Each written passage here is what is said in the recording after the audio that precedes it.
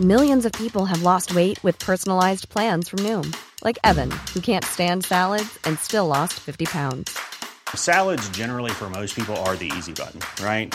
For me, that wasn't an option. I never really was a salad guy. That's just not who I am.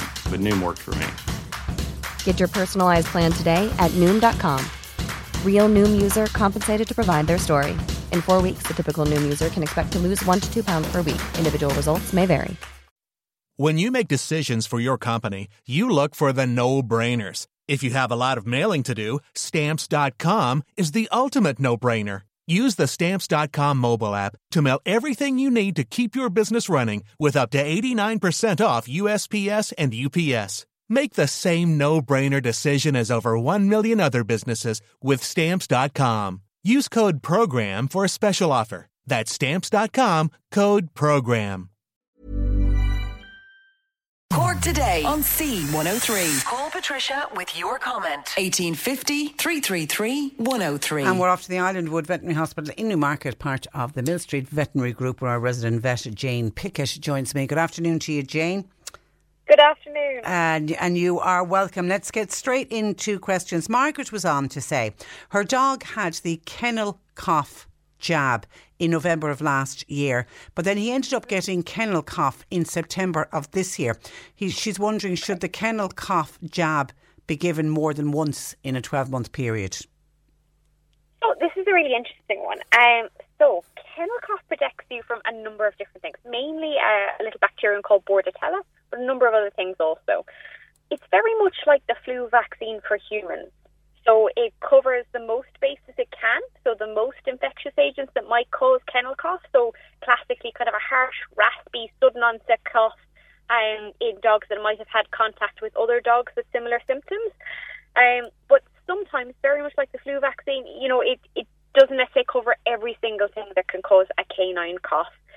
Some of the things that it protects against, its main role is to reduce the symptoms.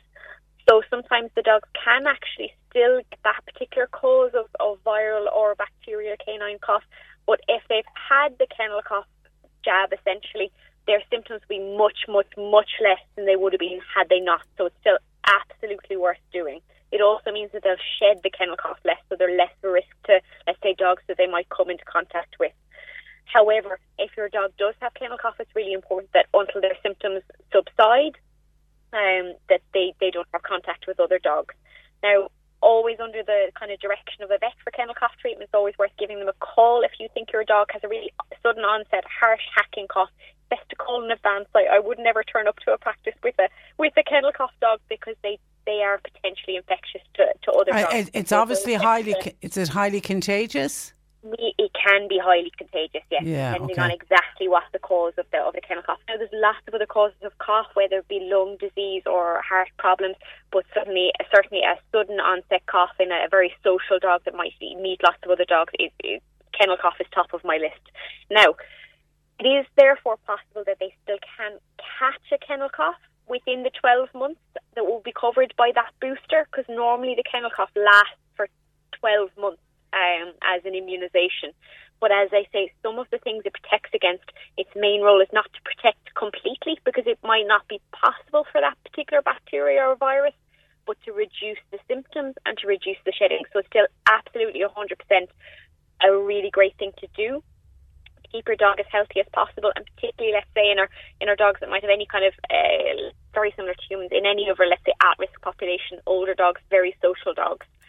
They would be really high risk for getting canine cough. But as a standard, it's something I normally recommend to most of my patients, because a lot of the time, even if they're only meeting one or two dogs down the wood or in the park, they're still classified as a social dog. They're still at risk. So it's definitely a good thing to get done, but it does require an annual booster. Okay. And yeah. Oh, at the moment, actually, it's really interesting. A lot of people worry about giving kennel cough because classically it was a little bit of liquid that had to go up the nose, and it was a bit uncomfortable. Maybe at times there was a bit of snorting and sniffling, and let's say moving of the head around, and dogs mightn't have wanted to get the kennel cough. But in the last few years, there's actually a great new product which we just put into the side of the mouth, so it's entirely stress-free. Well done. And I'm thinking the reason it's called kennel cough is because of the contagious nature of it. Is it you go into a kennel and it would spread across all the dogs? Exactly, and and that's why people always think, oh, if he's not going into the kennels, he doesn't need kennel cough. And I suppose once upon a time that might have been true, and dogs mightn't have been the social beings they are now, going everywhere with us. But certainly, if your dog meets any other dogs at all as in contact, they should definitely have the kennel cough vaccination. OK, this is from Karen in Carrick-Toohill. A cat who strayed into them, she reckons it was about 4 years ago. Very fussy eater, will only eat chicken. She's trying everything to get the cat onto dry nuts, but it's not working. Would you have any suggestions, please? OK, so there could be one of two things going on here.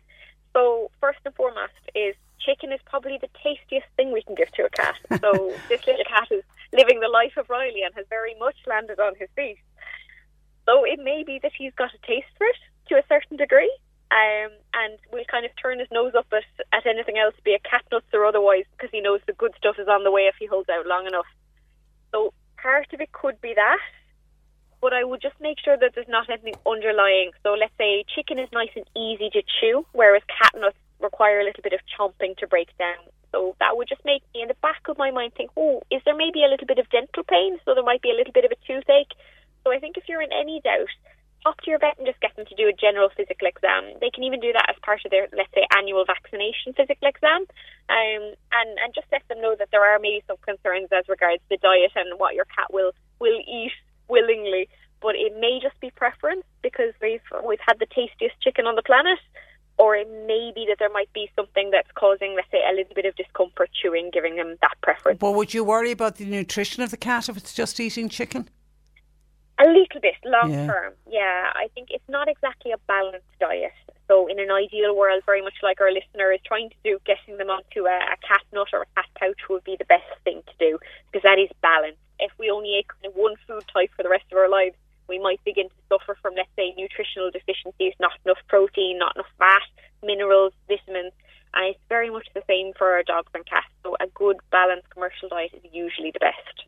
Okay, a Cork City listener. My 6-month-old male cat has gone missing for the last couple of hours. Can't find him anywhere. Will he come back? Okay, so the first thing I do is really, time is of the essence. If he's normally a cat that's, let's say, in and out and, let's say, has access to the outdoors, it might just be that he found something particularly interesting to do outdoors and he might just wander back through your door this evening. That's a possibility. If he's a purely indoor cat that has somehow managed to escape, I'd be a little bit more concerned. The best thing to do really is to go around all the neighbours, socially distanced of course, and just ask them to check their sheds, garages, outbuildings, just in case he's become trapped anywhere. Other things you can do are, I suppose some of it's old wives' tales, but I think some of it might work, is if he does have a litter tray or any particular blankets or beds, popping those outside, because sometimes the scent will be carried by the wind. So if he's got a little bit lost, sometimes that might help him find his normal location again. But just generally going out and walking around, calling him, and making sure that you're there for the evening should he wish to pop back. But just let your neighbours know that he's, let's say, on the loose and on the missing list. And to check sheds. I remember I had a cat went missing for nearly 3 days, and it ended up somehow getting locked into a neighbour's shed and wasn't spotted for nearly 3 days. So you need to, at 6 months of age, it's a young cat. Is it too early to be off on the tiles? It's not necessarily. They'd be getting to that age where they might be getting a little bit more adventurous. Okay, all right. Okay, so, it's the first thing I thought of, that he's found the ladies. Okay, and if you haven't him neutered, get him neutered as soon as he gets back. Martin in Duhallow, Labrador, ear is bleeding for no reason. Now the dog has been scratching at his ear a lot. He's an 8-year-old neutered dog. What would be causing this? Because I'm assuming the scratching is causing the bleeding. Is it? Could it be? Yeah. Okay. My heart goes out to this little dog. I'd take him to the vet. In summary, it could be a number of things. There could be something stuck there. It could be a very nasty ear infection. It could be ear mites. If he's scratching him so much that he's bleeding, he definitely needs to go to the vet ASAP. So I wouldn't hesitate.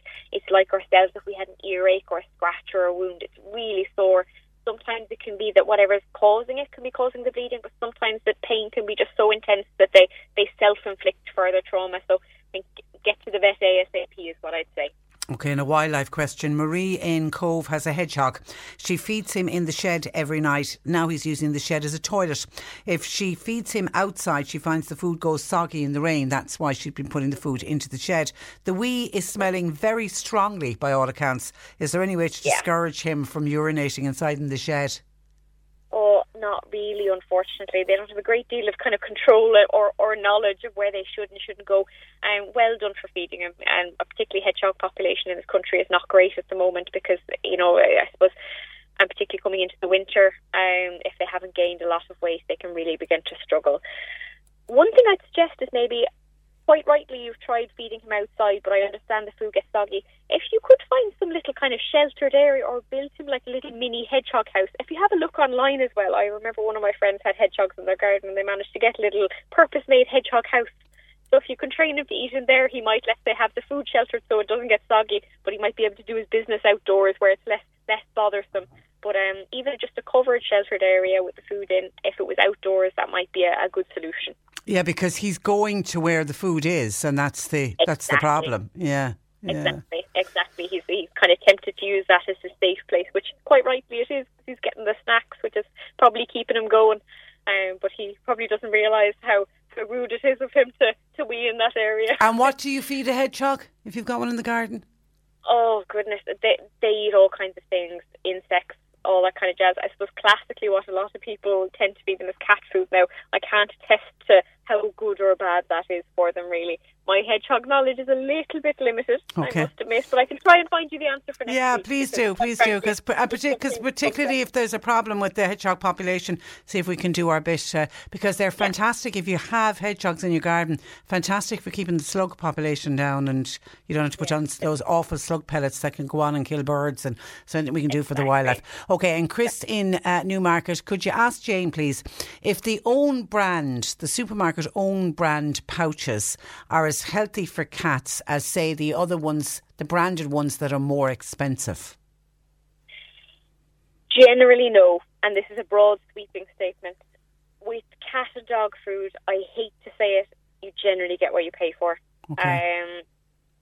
Very much, let's say the more expensive foods, particularly the ones that might come from kind of pet or vet retailers. Like, I know in our own practices, I won't stock anything that hasn't been at what's called ASCO tested, which means that it's kind of safe to build a healthy skeleton and safe for kind of leading a normal life in dogs and cats. Generally, most of the supermarket foods that I'd be aware of haven't gone through that kind of rigorous testing. So it's a little bit more hit and miss, and there generally may not be as stringent with testing to see if what's on the back of the pack is what's actually in the bag.